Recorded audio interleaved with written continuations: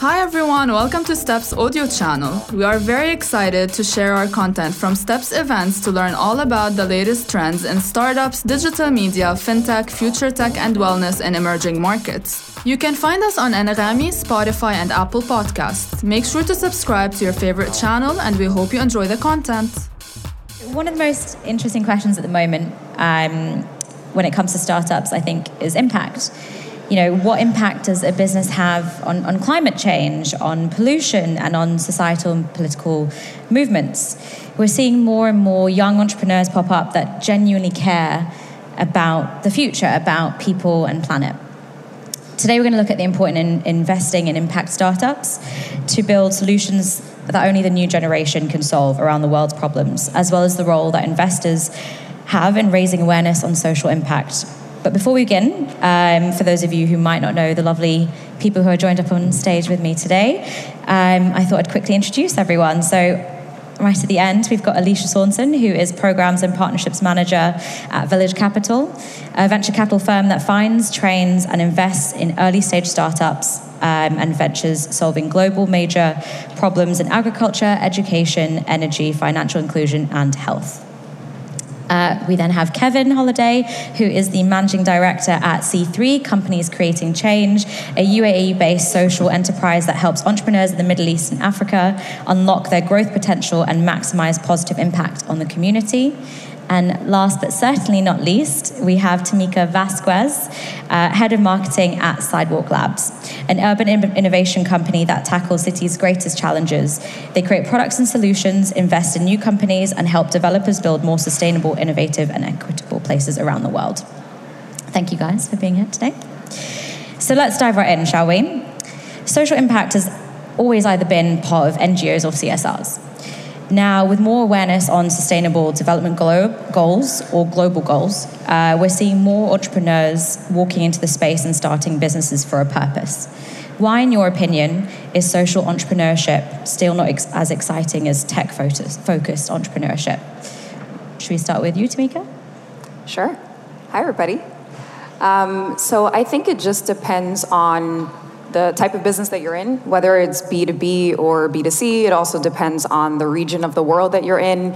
If you're in a place that has infrastructure to support larger ideas, for example. So I don't know if it is just not as exciting for everybody as opposed to it being more accessible or understandable for a lot of people. But I do know that within large institutions across the world, for example, they're starting to realize that leaving this big impact that they may want to make on society to one department is insufficient. They're also seeing that all of the startups that are growing, exploding, creating large impact, not only from a social justice or social impact perspective, but also just from a usability perspective, from a democratization perspective. They're seeing that these are the newest, hottest kids on the block, right? So I think there's a lot of push for large institutions who have the wherewithal, they have the infrastructure, they usually have a lot more talent and resources to start to consider what could they do in that realm instead of waiting to become basically disrupted by startups that are not afraid to take a step and to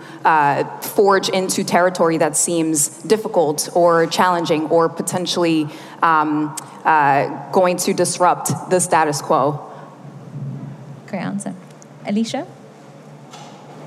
Sure. I think first and foremost, I think that social entrepreneurship or impact investments are just as exciting as tech investments.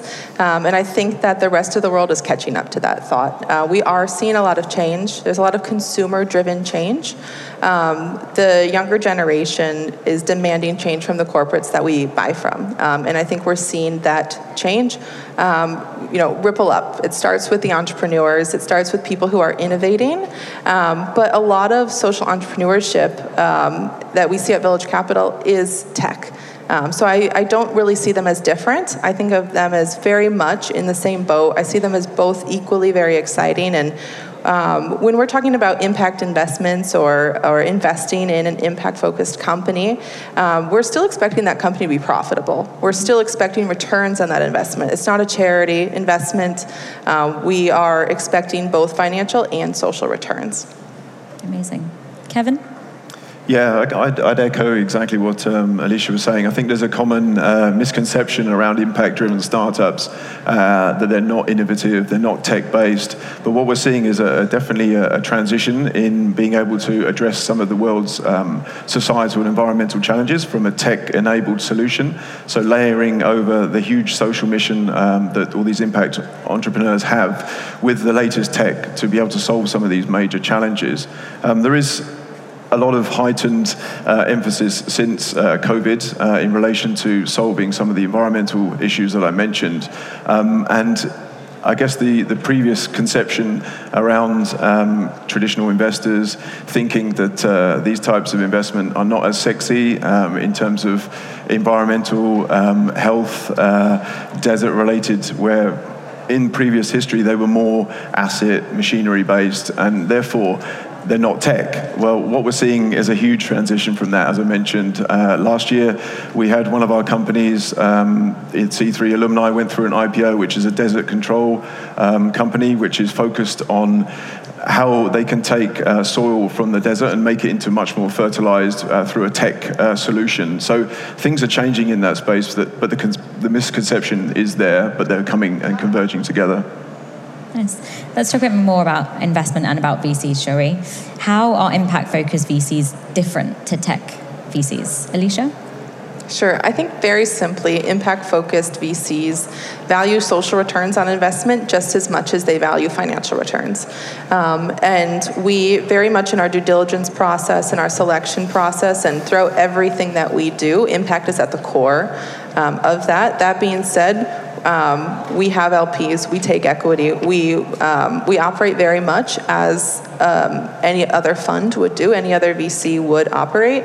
The only real difference is that we also expect social returns. Amazing. Tamika, do you want to jump in here as well? Yeah, I can't speak from the VC perspective, but just from working for startups for basically my whole career, I find that the fundamental difference is tech-driven startups tend to have good tech ideas, and they tend to lean into how they could get people to use something, right? So often you find that they may be solving a problem that doesn't necessarily exist, or that the market hasn't necessarily validated. So there's this push for what's new, what's shiny, what's fast, what's cheap. And it becomes kind of mundane and repetitive from that perspective. Whereas startups that tend to have more of a social impact in mind are hiring people that have social innovative ideas, can look at how to bring technology into different industries and use it in a way that is validated by the market. They have stronger research usually. They have a better story to tell usually. They're usually talking to the audiences that they are seeking to impact. So they're bringing the communities that they want to serve into those conversations. And I think those are some of the fundamental differences that you'll see between startups that are just about the tech versus startups that have a purpose behind the technology. For sure. Kevin? Yeah, I also would say that obviously from an impact-focused VC perspective, they're looking for a huge commitment towards their social mission and what they're trying to put together in the communities first, but recognizing that also a profit element is required to deliver back to the funds. So there is an added historical stigma around trading profit against doing good, and we're starting to see a little bit of a movement away from this that has been a big deterrent for some investors going into investing into impact-driven startups. Now there is a big emphasis on being able to put both in the same dimension as opposed to trading one off against the other. And for me, in this region as well, a lot of VCs are now focusing on ESG as a first line of business risk evaluation. But the impact stuff is again starting to come to the forefront in terms of how we can both help nurture these startups, but then also recognizing they need to be scalable, they need to be able to have a long-term sustainability plan so they can create and be much more impactful for the longer term. Definitely. The concept of impact VCs is still relatively new, right? So do you think corporate VCs are more likely to expand into social entrepreneurship? Kevin? Back to me. Carry on with you. Yeah, we're seeing more and more corporate venture capital stuff happening in the region. A lot of family businesses have been used to donations or philanthropy, and now this gives them an angle to be able to do both, as opposed to the one pocket thinking, or being able to combine the double pocket thinking into the one pocket thinking, where they're not taking from one and then investing into the other through charity. So I think it's starting to move. It's still quite traditional in terms of its historical roots, but there is more and more starting to come forward and recognizing that you can also find these amazing companies that are doing both in terms of creating impact and making profits. There's more and more coming them. Hopefully there'll be a lot more to come in the future. For sure. Alicia? Yeah, I definitely see a shift in how VCs are thinking. I think it's been a very traditional field for a long time. Village Capital's been operating in the impact space for over 12 years. And when we started, we were very alone in terms of a community of impact investors, and we've really seen that grown over the past 12 years. We are no longer alone. There are a lot of people who are very impact focused. A lot of investors are interested in having social returns on their investment, while they might not call themselves an impact investor. I think there can be a lack of language around how we talk about impact investments, what are the metrics we use to measure impact, et cetera. And there are a lot of traditional VCs that do have an interest in this, despite it not being on their website. And so I think we'll continue to see that interest grow. In terms of corporations as well, I think we're also seeing an interest grow as consumer demand changes. At Village Capital, we work a lot with corporates, and we have since our inception, and we definitely have seen interest. We've had strong partnership and continued interest from corporates. For sure. And Tamika, I know when we spoke about this, you touched on entrepreneurship. Do you want to elaborate on that a bit? Yeah, I think a lot of, if you look at the Fortune 500 companies, there's a very small fraction of them that are socially led businesses. I think it's something like 11%, so it's very small. And I think what a lot of them are starting to realize is that, similar to what my colleagues here are saying, you don't have to necessarily separate profit from people. So this kind of definition around, being shareholder led, being beholden to your shareholders and those kinds of returns does not have to be separate than the conversation that you'd like to have around stakeholders, very broadly speaking. Like, how is your ecosystem set up as a corporation?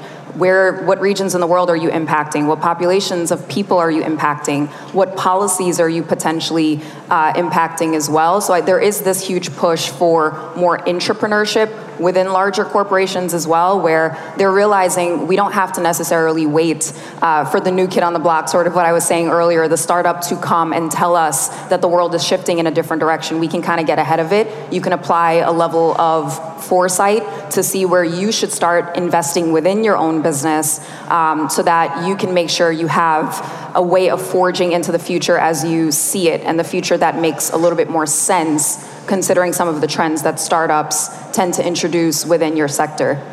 For sure. Let's go back to social entrepreneurship. What are the different areas of social entrepreneurship that we're seeing most of nowadays, and where do you see that going in the next kind of 5 years? Kevin, let's start with you. Yeah, we see a lot of startups through C3 in health tech, edutech, environmental businesses that are really at the forefront of trying to address some of those challenges that we need to be able to tackle at a top line. Those will continue post-COVID. There are still major challenges that we still need to address, and the inequality is moving. Climate is becoming a major problem, and we're seeing a lot more environmental-led startups that I think over the next 5 to 10 years, especially with the COPs that are happening here in the region, there will be a big focus on startups in the environmental sector. I would say that these specific startups, they do take much longer to scale. They need to invest heavily more into R&D. But I think there is a benefit that we're starting to see at this point in time, because again, we've seen at C3, the alumni that have been through our program, and we've had 130 companies that have come through. 97% are still operational today, which is an incredible statistic when you compare that in terms of 1 out of 10 are successful in the traditional environment, which demonstrates a huge resilience on the behalf of impact-driven startups to never give in and continue to really drive that home. So for me, it would be the next 5 years, we'll see a lot lot more environmental-led startups. Agreed. Alicia? At Village Capital, there's 3 pillars of impact that we really focus on. The first is financial health, which is helping individuals and small businesses access formal financial services, sustainability, increasing the resiliency of the planet and also of people. And then our final is future of work, which is upskilling, reskilling, and education. We see a lot of movement in all 3 of these areas. I think in the MENA region, what's been the most popular so far is definitely financial health. We see a lot of fintech movement, a lot of financial inclusion, tech-based startups are in the region. And I agree with Kevin. I think sustainability is very much up and coming. We're seeing a lot more movement in that. We're also seeing a lot of future of work. Ed tech is huge, and during the pandemic, there was a boom in health tech as well, including mental health tech. Definitely. Tamika? Yeah, I think I'm super excited about the next 5 years, and it's going to sound ironic, but it's a good thing that the world sort of upended in the past 2 years. That I think brought about a lot of inspiration and a lot of passion and new ideas. I'm particularly excited about sectors that historically have been very difficult to penetrate. So transportation, healthcare, financial services, education. You know, these are sectors that, I don't know where you all are from, but for example, in the United States where I live, these are sectors that are largely private, public, this kind of weird combination of influence and policies and things like that. So just the opportunity to create more accessibility to some services that are otherwise locked within the government, or to create more access to education and opportunities to think a little bit bigger. I'm really passionate about just understanding how we can create more affordability. And so startups that are looking at that, I find super interesting.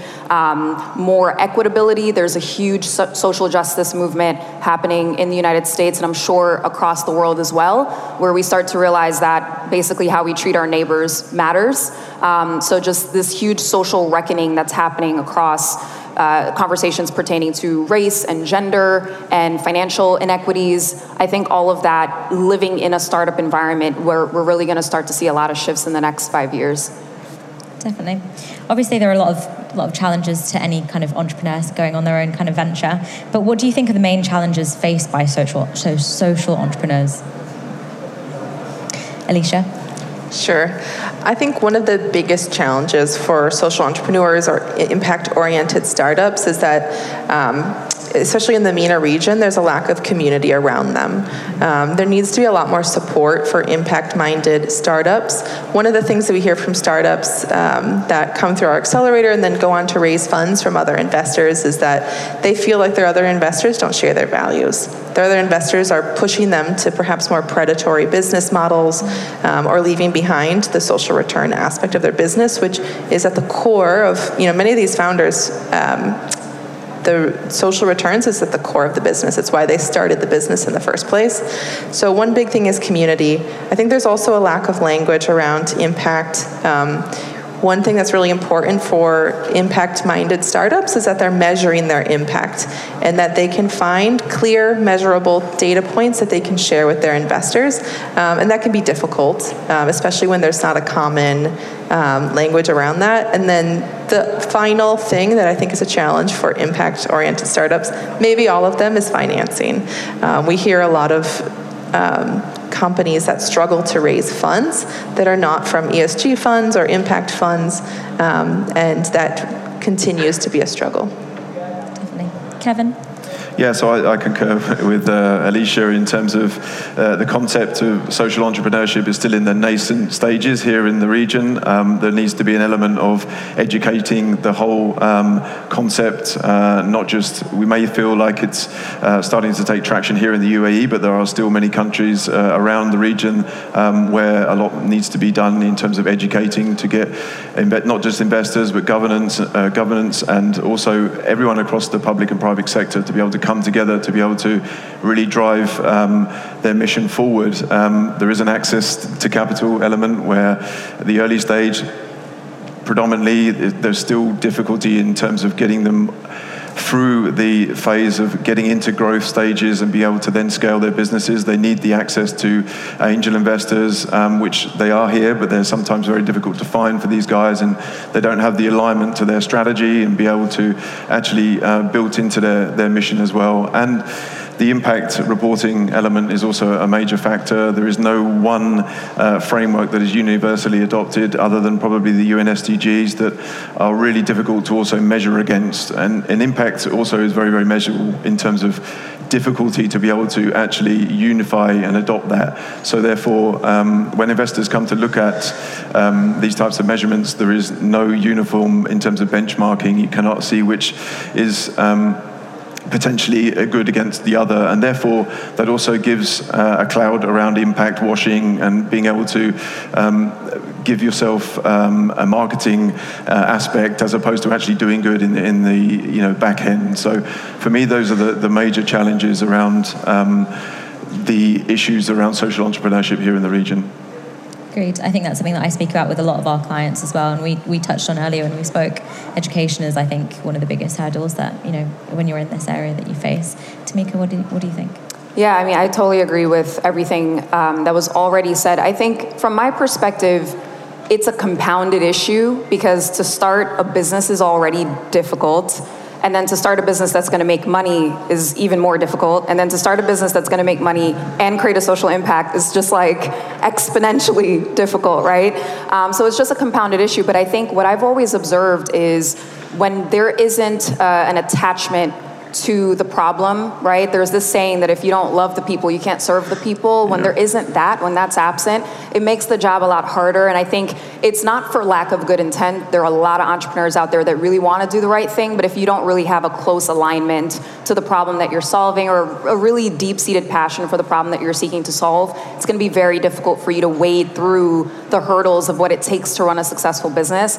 I would also say that the confines of what makes a business is being redefined. And it's creating a lot of pressure, I think, for some of our social impact leaders, social innovators, to really develop the right leadership acumen. It's really difficult for them to understand where their job starts and stops. I've heard impact investors, I've heard startup founders say things like, well, isn't this the government's job? Or, isn't this the role of the public sector? And it becomes hard for them to realize that their role is being redefined. Their role is being repositioned to be that of a public sector leader, even while in the private sector. So I think those are some of the difficulties that I've observed.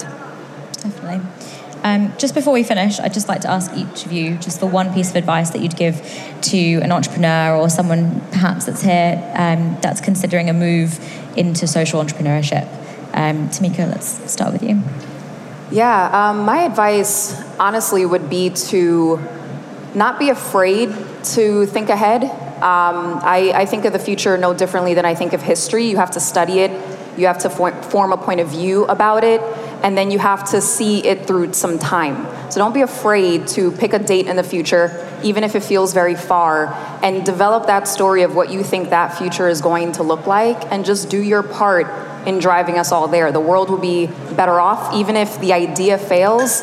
The amount of impact you create just by taking that risk, taking a stand, forming a point of view, it creates a tidal wave across any sector that you're interested in. It really inspires the next generation of business, and in your tiny, small way, you're creating more of the world that we want to see. So I would just say, stick to it.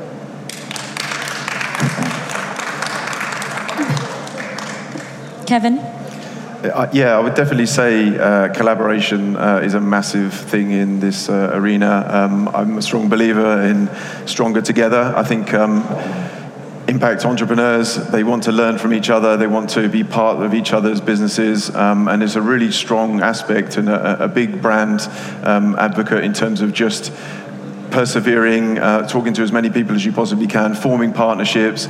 It's huge in relation to the network effect that can actually really resonate in this ecosystem much more than you would say in the normal traditional environment. People want to help you. They will do anything they possibly can. We've got some amazing success stories at C3 in terms of where people have given up their time to be part of our board meeting simulations, where they've actually then become board members of the actual company. So it's amazing what people will do. So I would, as an impact entrepreneur, I would always advocate being knocking on people's doors and making those introductions.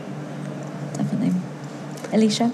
I completely agree with everything that's been said, and I think I strongly believe that local problems are best solved by local solutions. If you are a budding entrepreneur, you have an idea that would solve a problem in your community, in your region, I think do it. Start that company, take that business idea, get it moving, and like Kevin said, build a community around you. There are a lot of very talented people in this region. There are a lot of very smart investors, mentors, stakeholders who are very eager to help you and get your business off the ground. Impact-oriented startups help everybody. So everybody is excited to see them succeed. And I just really encourage you that if there's a problem in your community that you think you have the answer to, start that company and then call up us and we'll help you get to the next stage. Definitely. Thank you, guys. I don't know about you, but I could have sat here talking to you guys for the whole day. I hope you all enjoyed the talk. Hopefully it's given a little bit of inspiration to those of you that are considering going down this route, and something to think about for your own businesses, for your clients, and for the future. Thank you. Thank you for tuning in. We hope you enjoyed the episode. You can find our content on Anghami, Spotify, and Apple Podcast. Follow us on social media at Step Conference, and let's stay in touch.